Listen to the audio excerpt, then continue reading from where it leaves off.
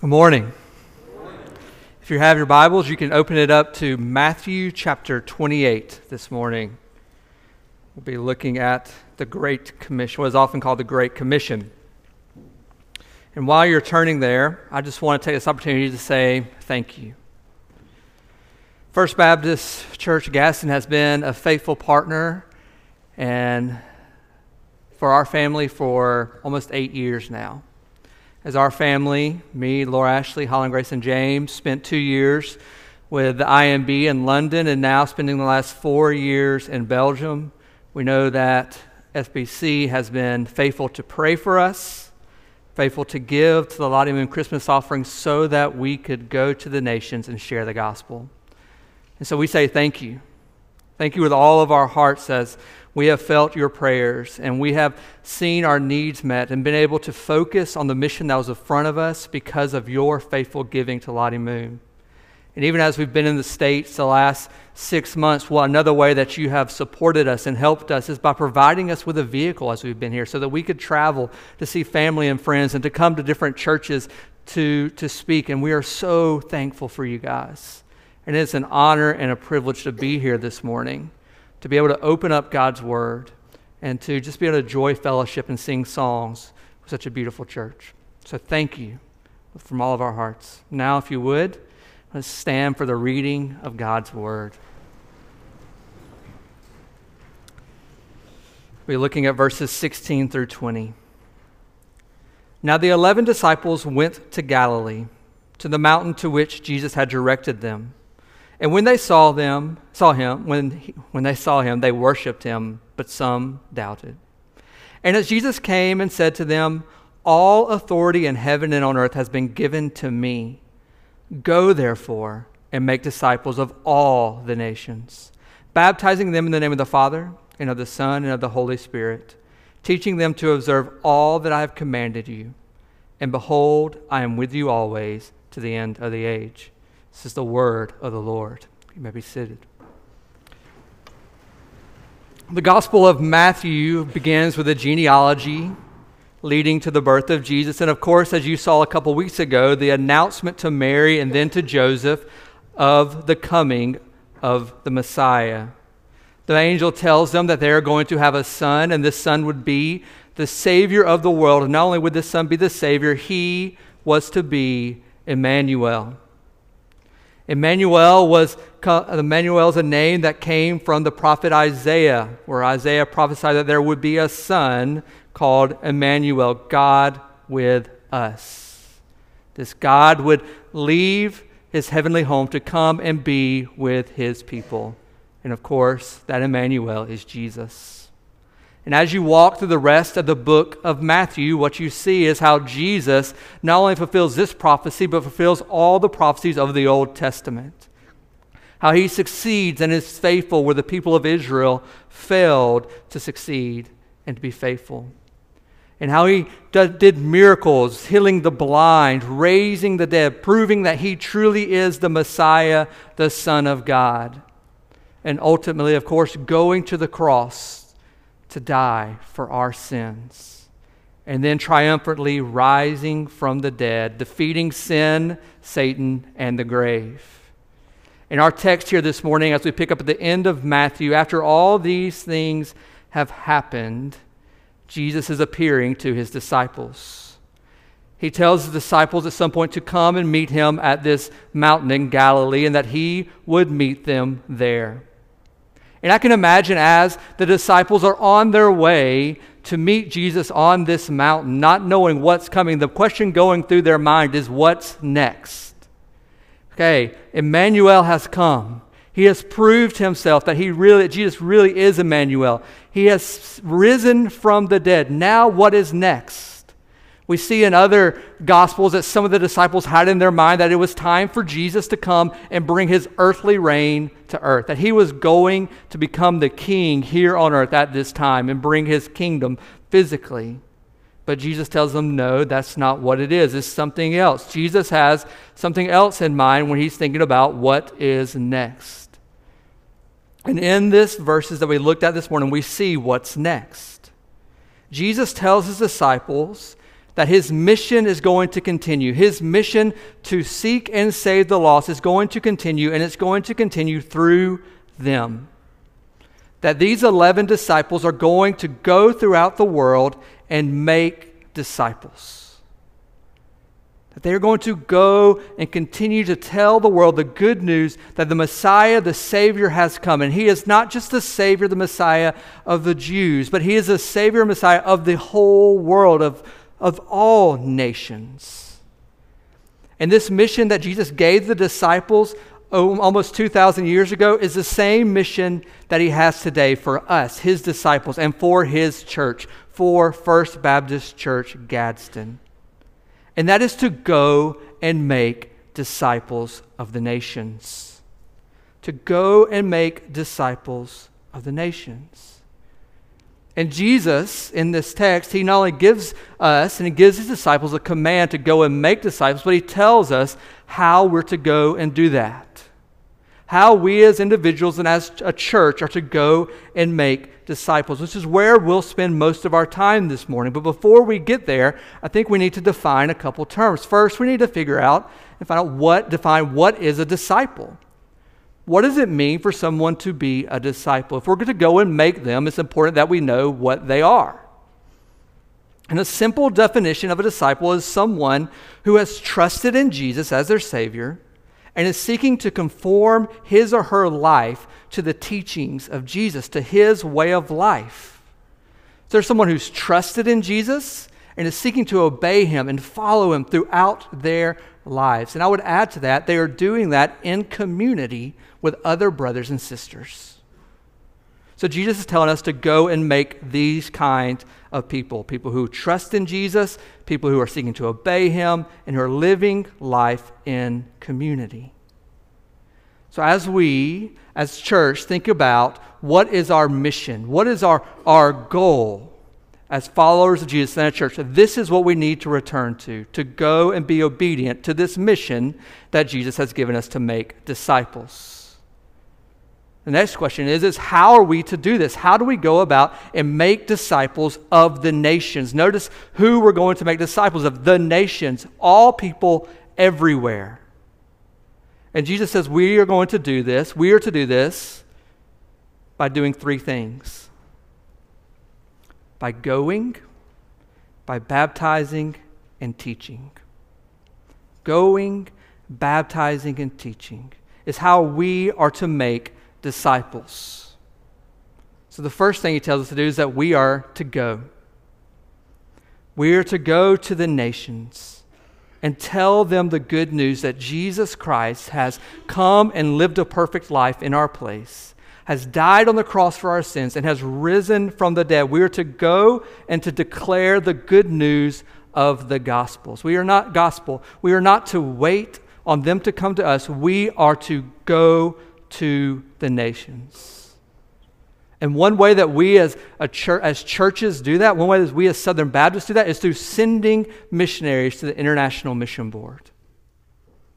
For much of the world, for many people, there is no hope of hearing the good news of Jesus unless someone goes to them.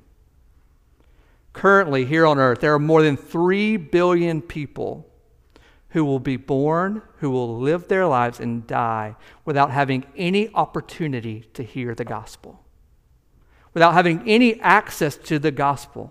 They will be born, they will live, and they will die, and they will never hear of how there is hope, how they can have peace, how they can have joy, how can they experience true love, how they can know Jesus.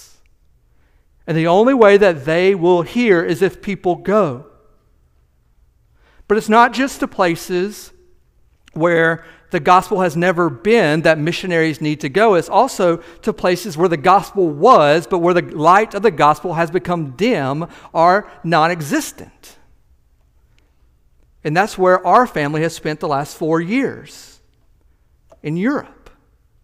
We think about Europe and we think about the Christian faith in many ways. We think of the Reformation. We think of these great preachers from the past who have been there declaring the good news of the gospel.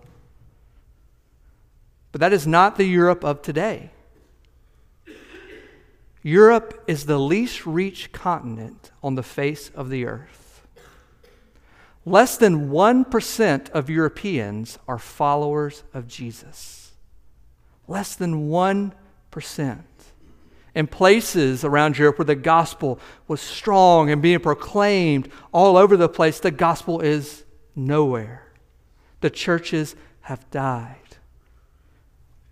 And so there's great need, not only where the gospel has never been, but where the gospel light is going out. And just to give you an example of what that looks like for us in our context in Belgium, I want to share a story about some of our ministry. See, in Belgium, in Ghent, people love two things we found, is that people love biking and they love coffee. I think a lot of us can agree with them on the second one, loving coffee. And so we were thinking, okay, how can we reach people with the gospel? We know that the people around us either have never heard the gospel or have never met anybody who believe the gospel. How are we going to get the gospel to them? And so what we did was we bought a bike. And we bought an electric bike with a big box on the front of it. And we bought an espresso machine, a coffee grinder, and a generator. And our idea was to go to different parks in our city to set up and to serve people free cappuccinos as a way to engage with people and meet people. And so that's what we did. We'd set our bike up, we'd have some signs up just saying free coffee, and we would wait for people to come. And we'd serve them the cappuccino and engage them in conversation. And as those conversations turned to spiritual things, what we heard over and over and over again from people in our city is, like I just said, either they had never heard the good news of the gospel, or they had never met another person who actually believed it. I can't tell you how many people looked at me and Laura Ashley and said, you know, I've never met someone who actually believes what you're saying. Or they would look at us with this face of you actually believe this? And we would say, yes. Yes. And this is what most of Europe looks like right now. People who have either never heard the gospel or never met someone who actually believes the good news of the gospel. And so there is a need to send missionaries there. And that is what the IMB is doing. It's sending missionaries to places where the gospel has never been, or places where the light of the gospel has become dim or non-existent. And that is only possible through your giving to Lottie Moon and to the cooperative program. So one way we go as a church is we go by sending. And just know that when we stand as IMB missionaries come and visit, or when you think of IMB missionaries, they are your missionaries. They are your missionaries. They are First Baptist Church's missionaries. You are sending them in your giving and in your prayer. You sent us. We are your missionaries. And it has been our joy to be your missionaries, going to proclaim the gospel. But it's not just, we don't just go and obey Jesus' command by sending missionaries or by going on short-term trips or going ourselves. We also have a responsibility to reach the nations right here where we're at. We have the responsibility to go where we're at. See, brothers and sisters, the nations that we're talking about who have never heard the gospel aren't just staying at home. They're coming here. They're coming to the United States. They're coming to Alabama. They're coming to Gadsden. And we have a responsibility as disciples and as a church to go to them to share the gospel with them. Paul is preaching in Acts 17 to Athens, to people in Athens, and he tells them, there's one God who created everything. And he's the creator of all people. And he is the one who determines where people live and how long they live there. And that he, as part of his plan, determines where people live and how long they live there so that they will seek and find him. So what that means for the nations who are moving to the United States is that their moving is actually a part of God's sovereign plan. God is moving them here so that they will seek and find him. But brothers and sisters, we don't seek and find God just by wandering around. The way they're going to find the good news of the gospel is by us going and sharing it with them. And so we have a responsibility to the nations here. Globalization has good and bad things, but one thing that it has done, it has opened the door to the nations hearing the gospel, whether it's around the world or here in our backyard. And we, as a church, need to take advantage of it. So we are to go to the nations here. But we're not just to go to people from different countries. We're to go to our neighbors. Remember, Jesus is a Jew talking to Jews, telling them to go to the nations. And so when Jesus is talking about the nations, guess who he's talking about? Me and you. We are the nations.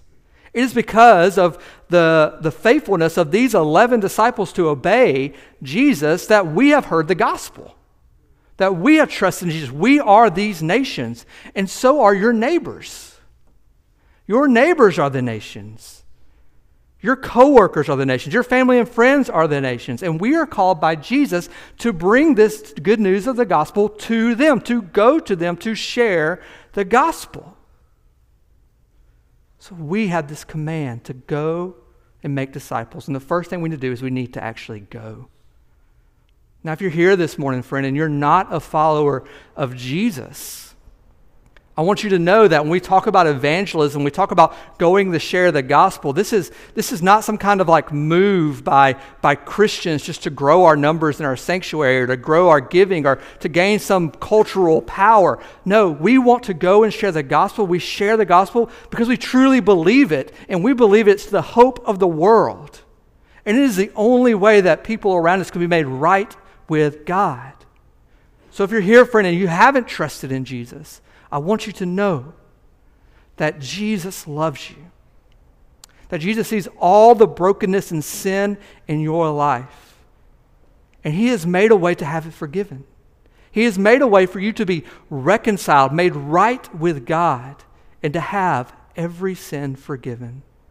And he did that by living a perfect life in your place, by going to a cross and dying on the cross for your sins, taking the punishment that you deserve, and then rising again to provide new life.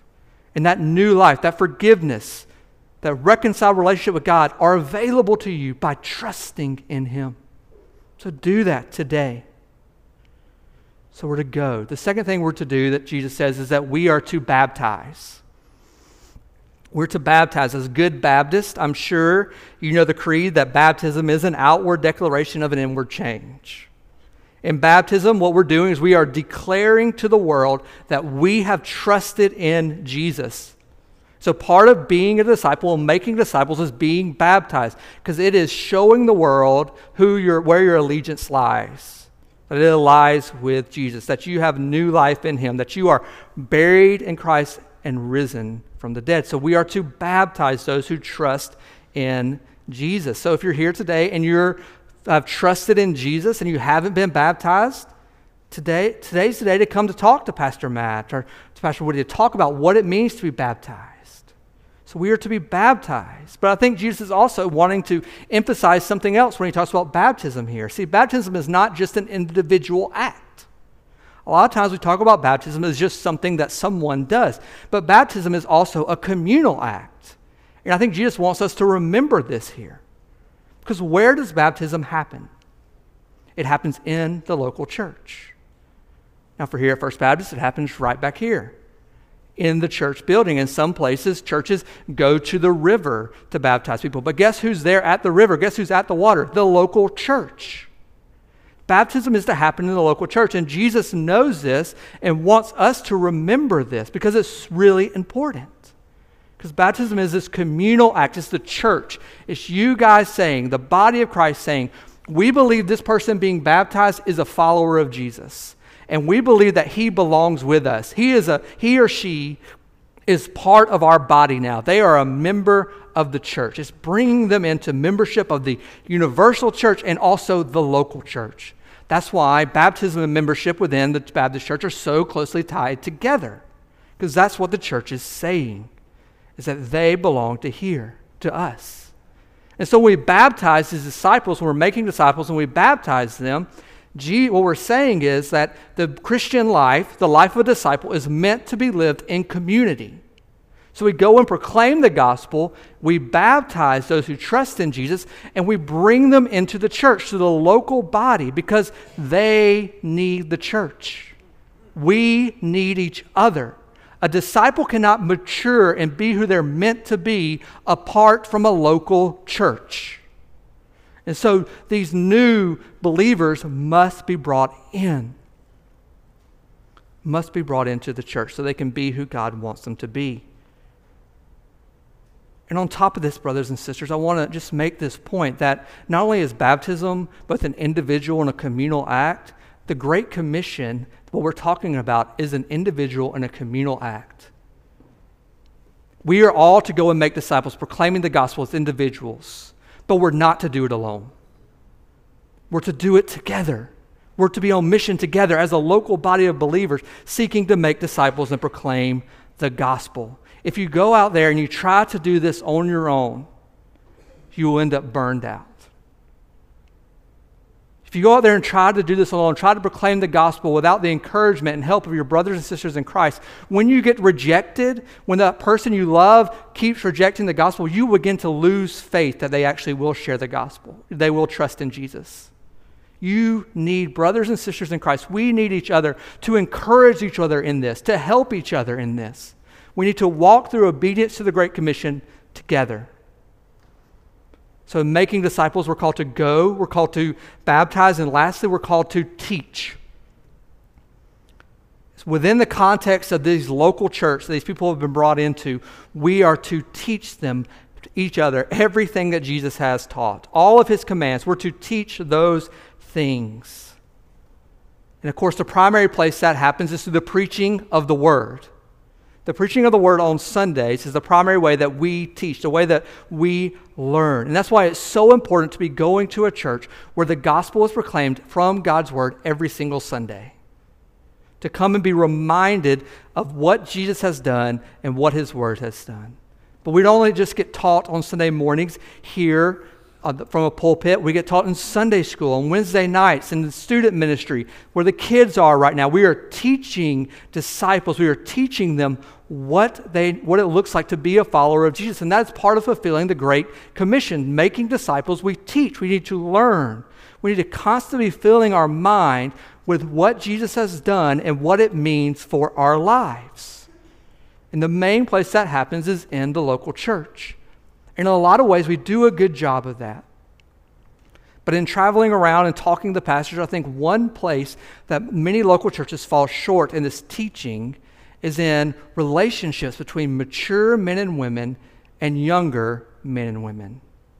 I think there's an important role with more mature men and women that they have to play in the church, and that is to help those who are younger, whether that be in age or in the Christian faith, to help teach them and walk through life with them, to help them see what it means to be a faithful disciple of Jesus, to look at God's word and say, okay, what are the implications for this from our lives? In those relationships, we are teaching and helping develop people into mature disciples, and it is necessary for us to have that within the church. So often, when we've come to this text in the church, the Great Commission, we think that our job as a church, as followers of Jesus, is to share the gospel with someone, get them baptized, and then the commission is done. But that is not what the text says. We are to teach these new believers and help them become mature followers of Jesus, who then go and obey this commission and make disciples of others. So Jesus gives this great commission to make disciples, and we do that by going, baptizing, and teaching. And if he stopped there, if that's all that he left for us, it would be super overwhelming. It'd be super overwhelming to think, okay, it's on us to go out there, to share the gospel, to baptize people from every nation on the face of the earth, and to make sure they know all that Jesus has commanded. That is a lot of weight to put on your shoulders. And I can imagine that's exactly what these 11 disciples were feeling. Can you imagine? You're up on this mountain and Jesus says, okay, it's on you 11. And we've seen stories about these 11. These are not like the cream of the crop at this time. You know, they have their struggles. I mean, even in this text, right? It says they see Jesus appear, they worship, but some doubted. They were hesitant. to believe in Jesus. Even after they see him resurrected, they were hesitant. But Jesus is not looking at the quality of our faith. He's looking at if we have faith. And he sees that in these disciples. And so like these disciples, we can feel overwhelmed with this. But Jesus gives us encouragement. He gives us two encouragements here in this text. First, right there at the beginning, he says, all authority in heaven and on earth has been given to me. Brothers and sisters, there's not one square inch of this universe, not one speck of dust, not one atom, not one soul that does not belong to the risen Lord Jesus Christ. He has authority over all things. He is the King of the universe, and he is our Savior. So this means as we are given this commission, we need to remind ourselves that we are emissaries of the King of the universe, that he has all authority, and that he has all power. And as we go and share the gospel, we need to remind ourselves, brothers and sisters, that it is not on us to convert people. That is the work of Jesus and his Spirit and the Father, Son, and Holy Spirit.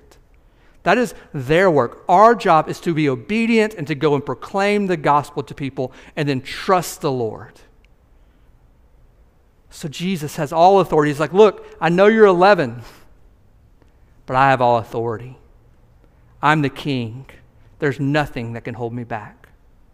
Not only does he tell them he has all authority, but again, he comes there at the end and he says, and I will be with you forever.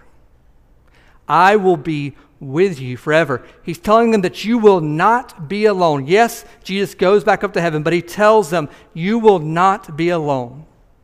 At Christmas time, we sing songs about Emmanuel, about God being with us. We remind ourselves of Jesus coming as a baby, God coming as a baby to save us from our sins. And this is right and good. But I think what we often forget is that Jesus is still with us.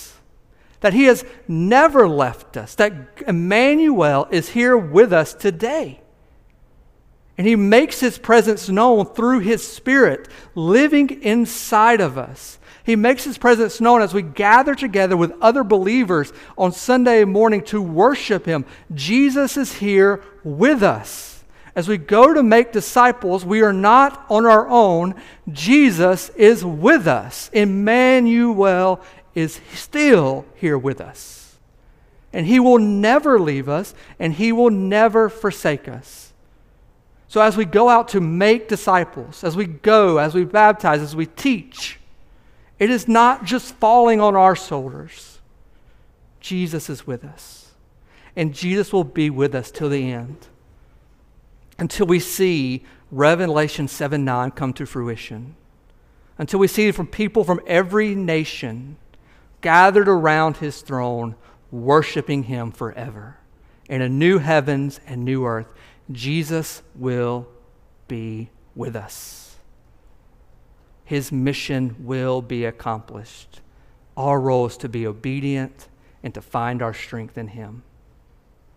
So if you're here this morning and you are a disciple, if you're someone who has trusted in Jesus, who's seeking to obey him, who's living in community with other disciples, then this commission's for you.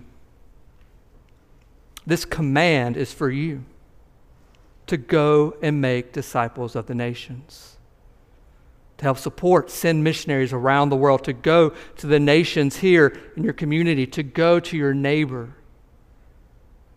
to share the good news of the gospel. This is what it looks like to be a disciple of Jesus, to go and make other disciples. But you're not alone in that. You're not alone. Remember, you are serving the King of the universe. And this King with all authority and all power is with you. So lean on him. Ask him for help. Remember that he is a God who came to seek and save the lost. And he loves the person you're sharing the gospel with more than you do. Doesn't matter if it's your husband or wife or your son or daughter or friend you've had your whole life. He loves them more than you do. So remember that as you share the good news of the gospel. If you're here this morning and you haven't trusted in Jesus, today's the day. Jesus has made a way for your sins to be forgiven, to be made right with him. And you can respond to that today. In a minute, we're going to just open up the altar to anybody who wants to come and trust in Jesus. Or maybe you're here and you haven't been baptized. You can come talk to Pastor Matt about what it means to be baptized or to join this body of believers. I invite you to come in just a minute after I'm done praying. First Baptist Gadsden, God has given you a mission. He's given you a mission to go and make disciples of the nations. So I challenge you and I pray that you will be faithful to that mission until the day that Christ returns and all nations are gathered around the throne worshiping him. Let's pray.